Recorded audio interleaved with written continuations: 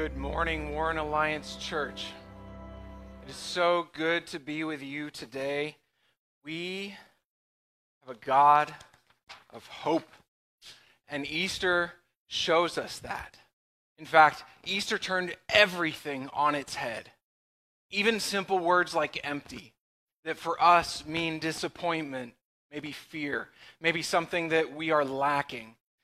He took it. And he gave us something so much more. That's what we're celebrating today. We are celebrating an empty tomb. An empty tomb that brings us hope. Welcome to Warren Alliance Church. It is so good to be with you. Whether you are here for the first time or like the 1,001st time, it is so good to be with you. It is so good to worship with you. And I just want to say a special couple of things to you if you are brand new to us. So am I. I'm brand new here. This is my second week. I'm getting to know this church family, and I'm getting to know this region, and I'm thrilled. And I just want to give you a couple of things if that's where you're at, because I want to give you maybe a little bit of a fast track into getting to know this church. I've gotten to know this church family over the last few months, and there's a couple of very important things that I want you to be aware of that were deal makers for Megan and I and our boys as we determined, is God asking us to come be part of this church family? First thing is this. This is a church family that genuinely loves Jesus and genuinely loves people. That matters. And that, unfortunately, is not a given in every church, but that is present here. So know that. Know that this is a family. Megan and I have been welcomed into this family. And if you decide this is something I want to try out maybe a little bit more, you're going to be welcome too. The second thing that I want to make sure that you hear from me is this. God is up to something good here. God is up to something very good. And just like the first thing I talked about, unfortunately, that's maybe too rare in churches today. But God is up to something good, and we get to be a part of moving his mission forward together in this region for his sake. So, if you're brand new, so am I. My name's Nate. I'm one of the pastors on the team. I would love to get to know you, and I would love to walk into this next season of ministry here with you. And today is Easter. Today is the most special of days because Easter is what changed everything. In fact, the Apostle Paul, one of the early church leaders and authors, he said, without Easter, without a resurrection, our faith is useless. It doesn't matter. It doesn't count. But there's a resurrection that happened. Something changed everything. Because today there is a tomb in Jerusalem. It's empty. But it was briefly occupied for about 3 days or so, back about 2,000 years ago, by a man named Jesus. His body was buried there. Jesus was a Jewish man who came to the Jewish people at a very, in one sense, unique time, but at the same time was a time that maybe you and I might be familiar with. Let me tell you a little about it. It was a time full of societal angst. It was a time where people were frustrated with how life was. It was a time when people were like, man, something's got to give. Things could be different. Maybe, just maybe, life could be different. Does that ring a bell? That's the way our world can be sometimes. You see, the Jewish people at the time, they were under the rule and authority of the Roman Empire. And the Romans had a very specific way that they wanted things done. And if you stepped out of line on that, there were severe consequences very quickly. So they weren't living in freedom.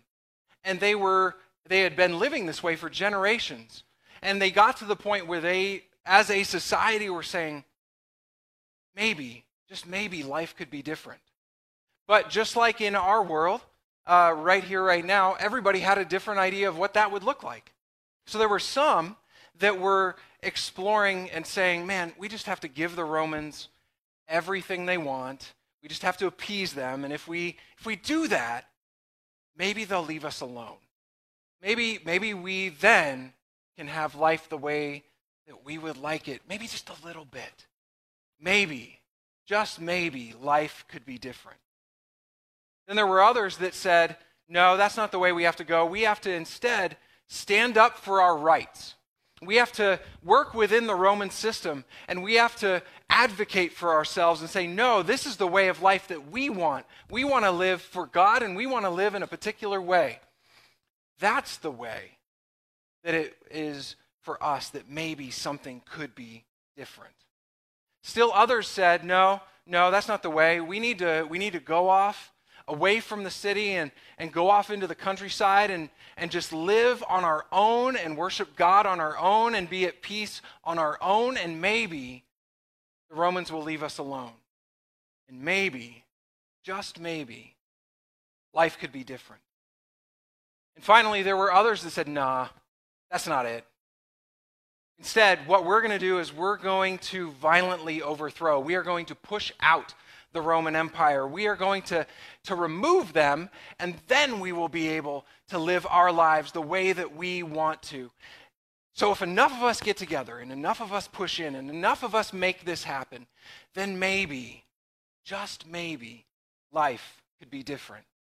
And it's into that world and into that mess and into that angst, which honestly sounds a little like the last few years, doesn't it? I've heard every one of those things, not just in the news, but from friends, from people that I know, people that I'm close to. In some ways, it's a very similar moment to what we are experiencing, but maybe multiply it by a factor of 10 or more. That is the world that Jesus stepped into. And Jesus stepped in, and he began to teach, and he began to preach, and he began to not only have bold things that he was saying, but he walked boldly too. He started to do things that don't happen every day. He started to feed people when there was no food. He started to heal people where there was sickness. He started to fix relationships where there was brokenness. And it began to be this thing that people in the community went, hey, did you know there's this guy? Did you know there's this guy named Jesus? My uncle couldn't walk, and he's walking today. I'm going to go check him out. You want to come with me? And they went, oh, something's going on here.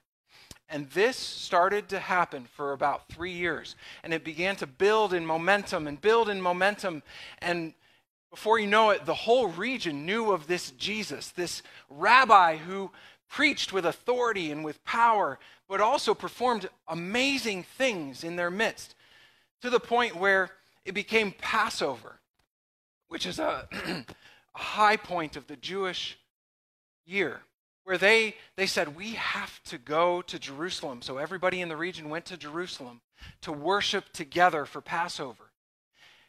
And as Jesus and his disciples were going along, wouldn't you know, he did something absolutely that blew people's minds. He raised someone from the dead. And people went nuts. And wouldn't you? I mean, when's the last time? It's not happened. I've never experienced that. I've had the honor to officiate at funerals before.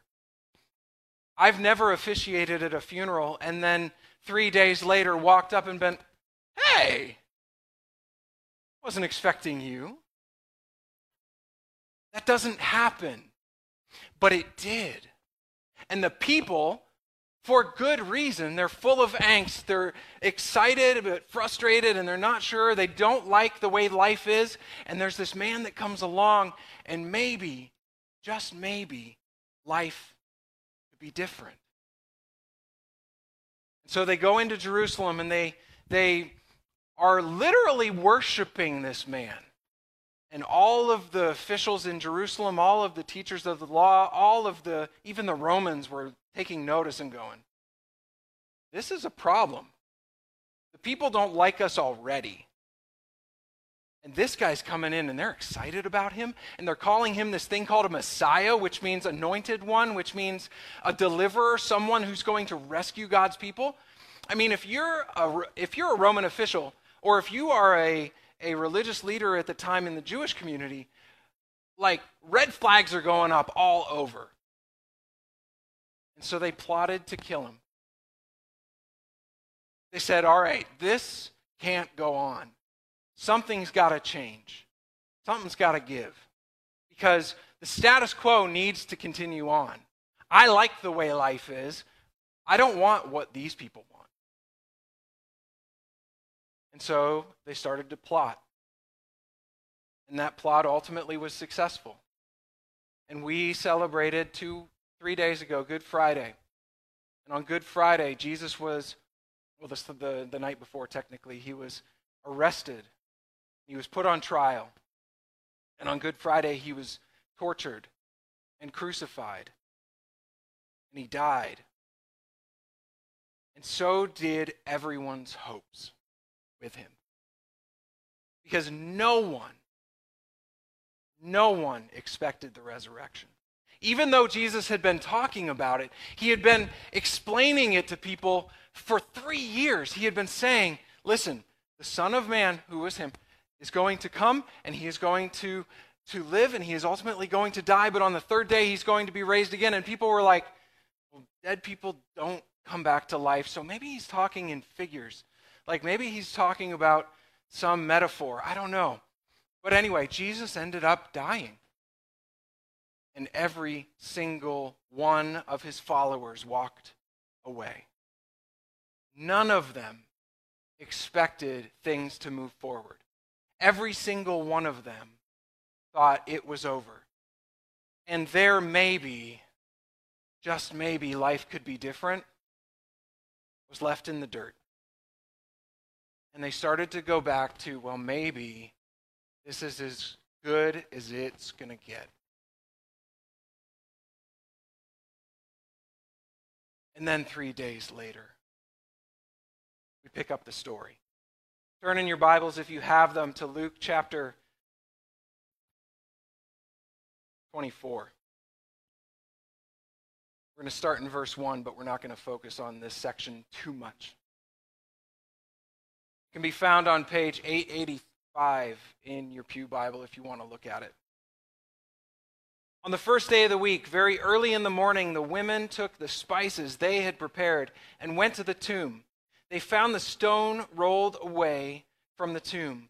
But when they entered, they did not find the body of the Lord Jesus. That's a red flag, right? If you are going expecting that the dead stay dead, you're not saying, oh, maybe he rose to life. You're saying, oh no. They already killed him, but now they're doing something worse. That's what they think. Verse 4, while they were wondering about this, suddenly 2 men in clothes that gleamed like lightning stood beside them. In their fright, the women bowed down with their faces to the ground. But the men said to them, why do you look for the living among the dead? Easter changes everything. Jesus really rose from the dead. And the amazing reality that we see that affected the whole world. In fact, not only are we celebrating Easter right here, right now in Warren, Pennsylvania today, people are celebrating Easter on every continent, even Antarctica. They're probably celebrating it indoors, although it looked a little Arctic out there this morning, didn't it? You know, we moved from Minnesota a week and a half ago. We thought we left that. I'm just saying. People are celebrating Easter on every continent, in almost every country today. Easter changed everything for everyone. But it also changed everything for you and for me. You see, God did something incredible in Easter when he sent his Son to come and live with us and show us a way back to the Father that included his death, burial, and resurrection. That's amazing for all of us, but it's also incredibly intimate and specific to each of us. And that is good news for us today. Because sometimes there's big things in the world and there's stuff going on that we can't necessarily wrap our heads around, and we go, man, that's just too big for me. The Son of God coming and dying and rising again, maybe that's too big for me. No. It is specific to you as well.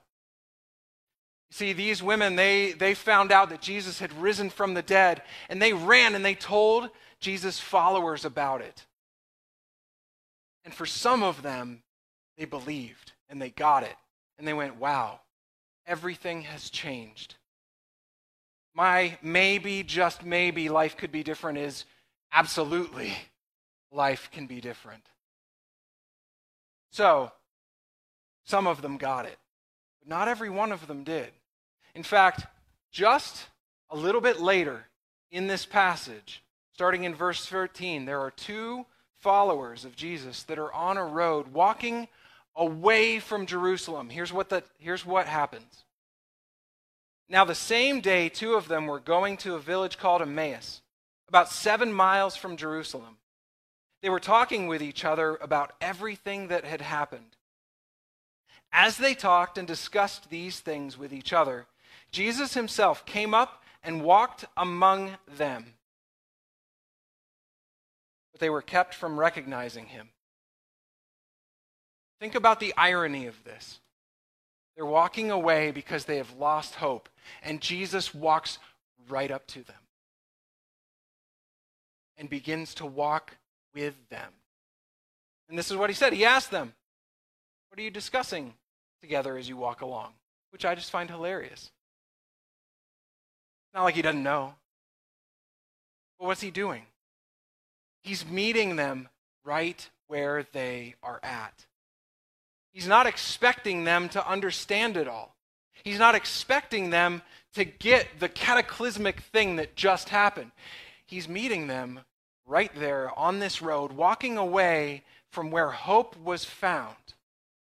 They're walking away from it, and instead, he walks right up and he says, "Hey, what you talking about?" That is Jesus. That is an image of who Jesus is, and an image of his heart. Let's keep reading. They stood still, their faces downcast. Other translations just say they were sad.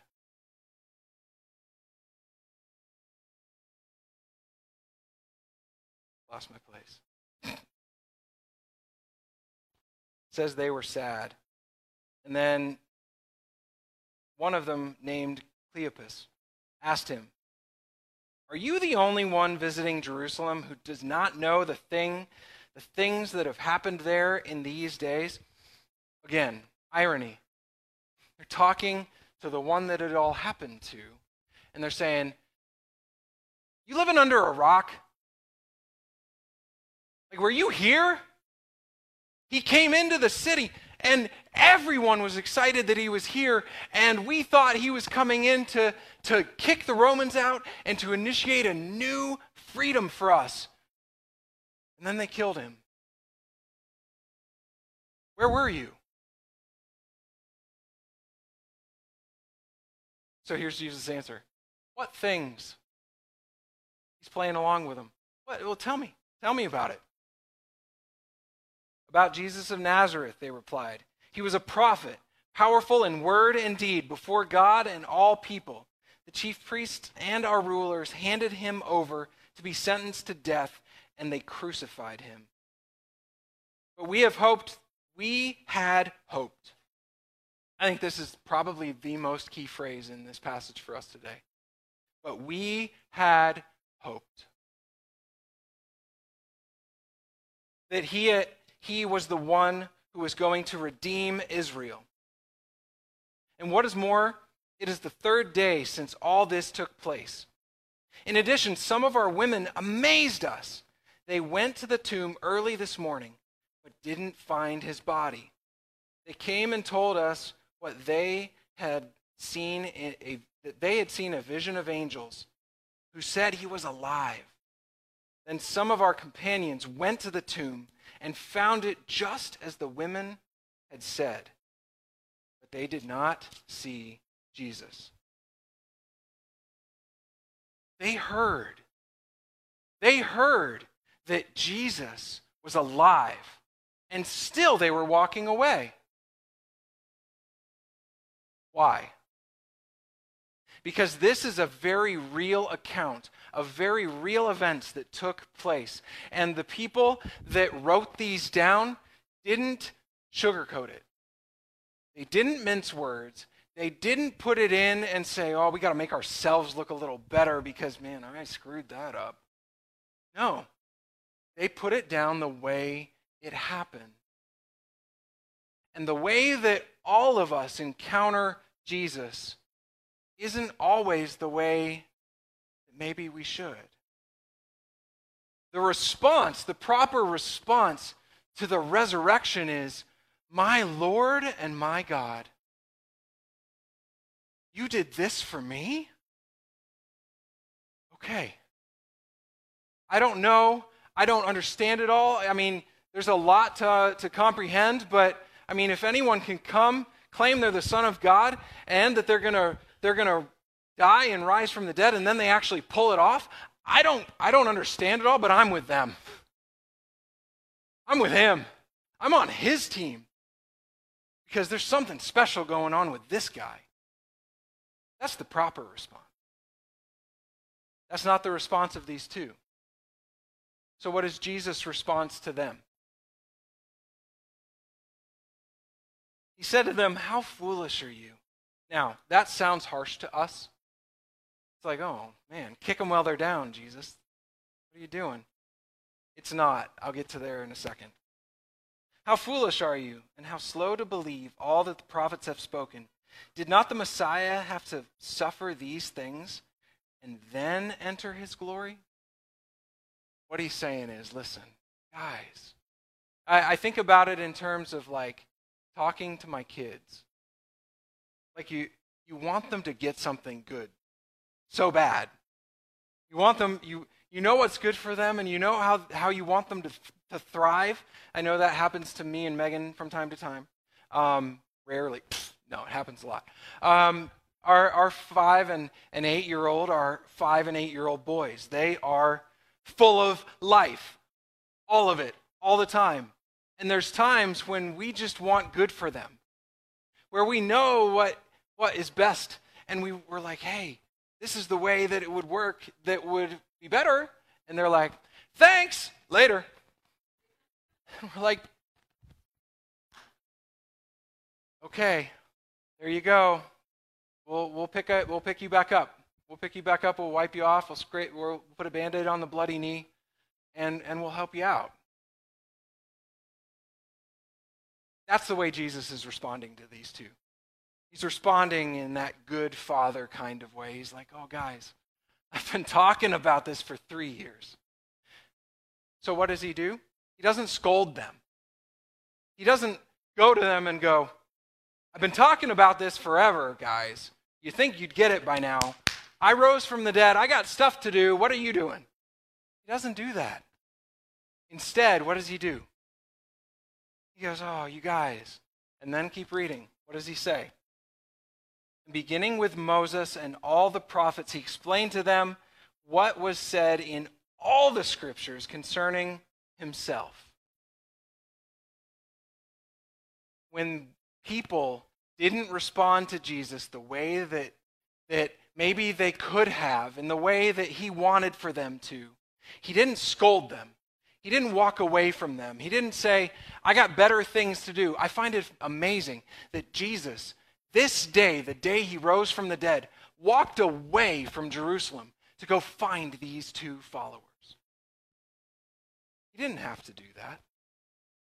But he took his time, and he lovingly walked with them, and he lovingly again shared the greatest news on the planet.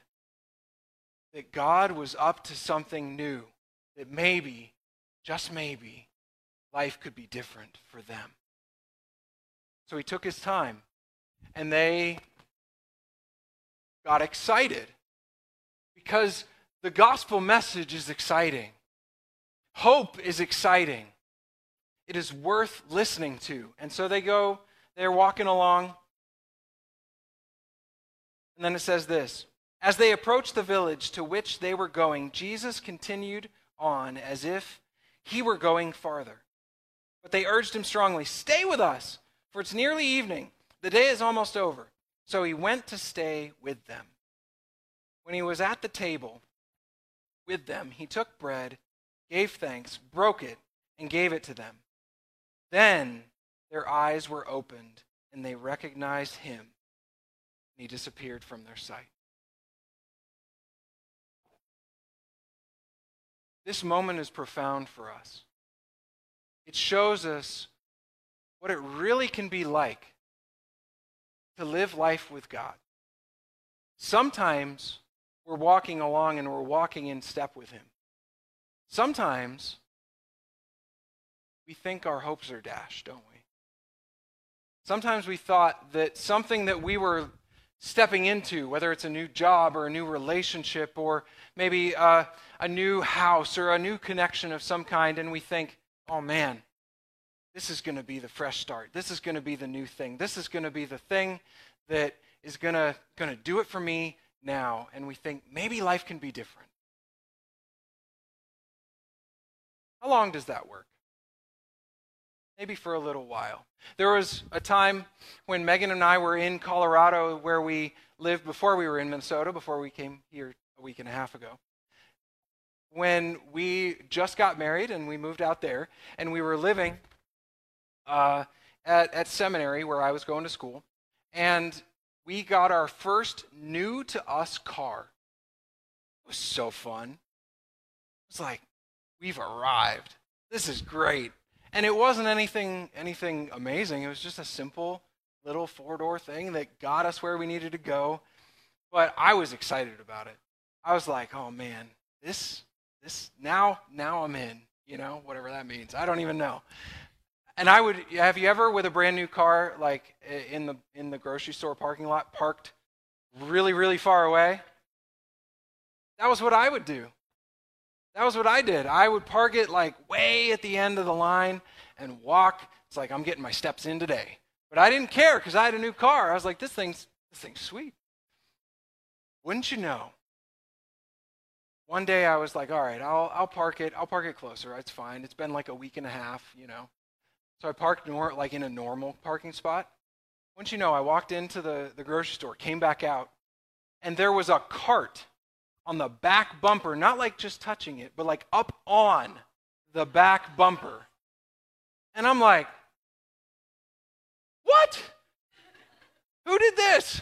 So I walk up and I take it off, and wouldn't you know, on the bumper, I felt like it looked like a tiger had come up and been like, I was so mad. I was like,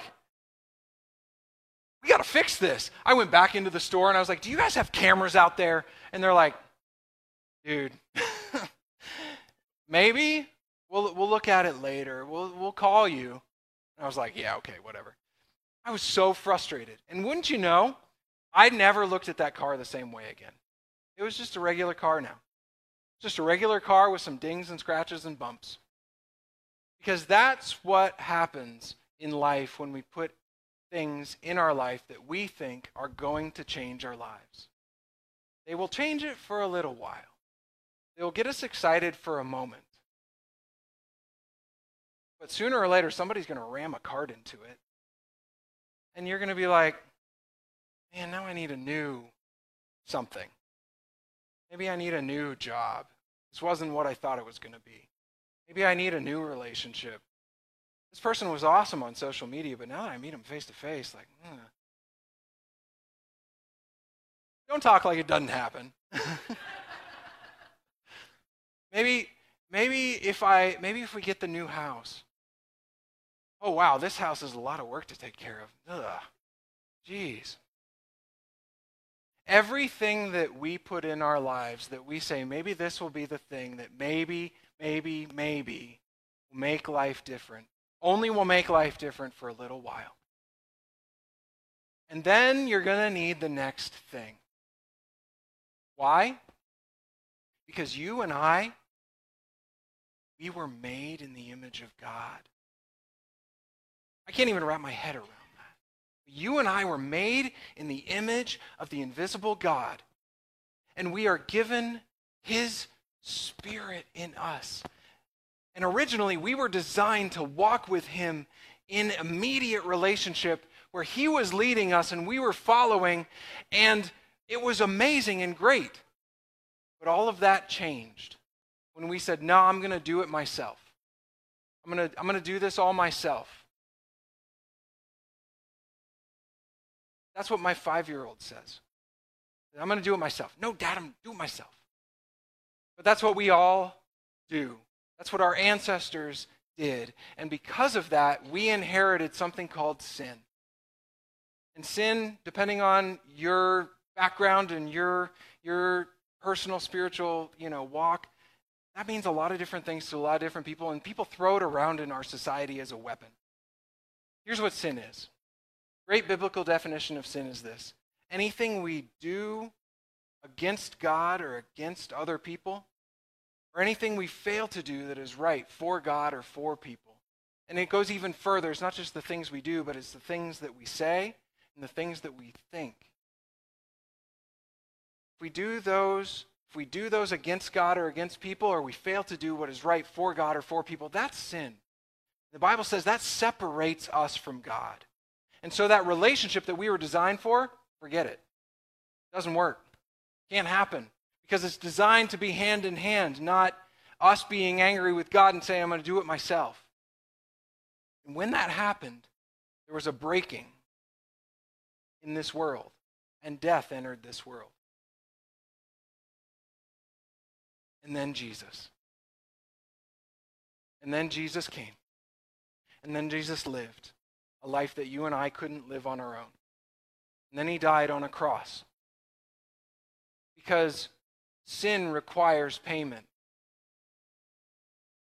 He paid the price that you and I can't own on our own. But then Easter. Then Easter morning, when the women went to embalm his body, they found nobody. No one there. Because he was alive. And the angel said, why do you look for the living among the dead? Why? He's alive. Go and find him. And that same Jesus, who had changed the entire world, went to 2 specific people on a road that were walking away from where hope was found. And he met with them right where they were at. That's what Easter's all about. Easter is about God being so loving that he came to meet you and me right where we are at. Not to leave us there, not to make fun of us, not to beat us up, not to tell us we should have done better, but instead to say, I've got new life for you. New life that you can step into, that you can follow me in, and that you can revel in, that you can love, that you can enjoy to the fullest, and it's the best life possible. That's what Easter's all about. So for some of us here today, we've experienced the thrill of that. We've experienced taking that step into that relationship with Jesus before. That's something that we did maybe decades ago. For some of us here today, though, that's a foreign concept. Like, somebody died for me? Yes. His name is Jesus. And he loves you more than anyone else possibly love you. He wants to walk with you. And the way that you walk with him is you start by saying, yes, I'm going to follow you. That's the first step. There's a lot of steps after that. But the first one is committing, making a conscious decision, saying, you know what, Jesus, I'm with you. I need you in my life. And if you've never done that, I want to give you the opportunity to do that right here, right now. Don't put it off. Don't say, maybe next week. If that's where you're at, if you're like, you know what, I know I need Jesus in my life. I'm going to walk through a prayer here in a minute. I'm going to ask that you pray that prayer along with me. There's nothing magical about the words. There's nothing magical about any prayer. Prayer is simply talking to God, and I'm going to help you talk to him. So I'm going to ask that we all bow our heads, close our eyes. I'm going to pray. If that's where you're at, pray something like this. Jesus, I recognize what you've done for me. You are willing to come be part of this world and die for me. Thank you. I step into that relationship with you that you've provided for me. Would you come into my life? Would you forgive me? Would you be my leader moving forward? Pray this in Jesus' name. Amen. Amen. If that's you, if that's the first time you've prayed a prayer like that and it meant something to you, first of all, welcome to God's family. It's the most important decision that you could make in this life. Way to go. It's the most important first step that you can take. There's a second step, and I'm going to talk about it here in a minute. For all of us, whether you said yes to Jesus right now or you said yes to Jesus decades ago, Jesus rose from the dead. He is risen. Oh, come on, church. Let's try that again. He is risen. It really happened. For you and for me. It is worth our celebration. It is worth us basking in the amazing grace that it is. And so as we go about our day today, let's just thank him. That's all we need to do. The whole thing's free. It cost him everything, and it costs us nothing, and he gives it to us as a gift. Thank him. Thank him for it. And enjoy it. Paul said, he gave us the right to be called children of God. It's not just we got in by the skin of our teeth or by our fingernails. It's we now have the authority to walk in to the throne room of our Heavenly Father and say, hey, Dad, that's amazing. Enjoy it. Let's pray. Father in heaven, you have done such amazing things for us.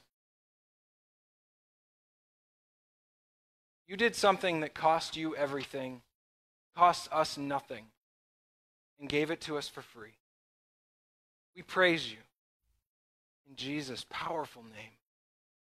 Amen.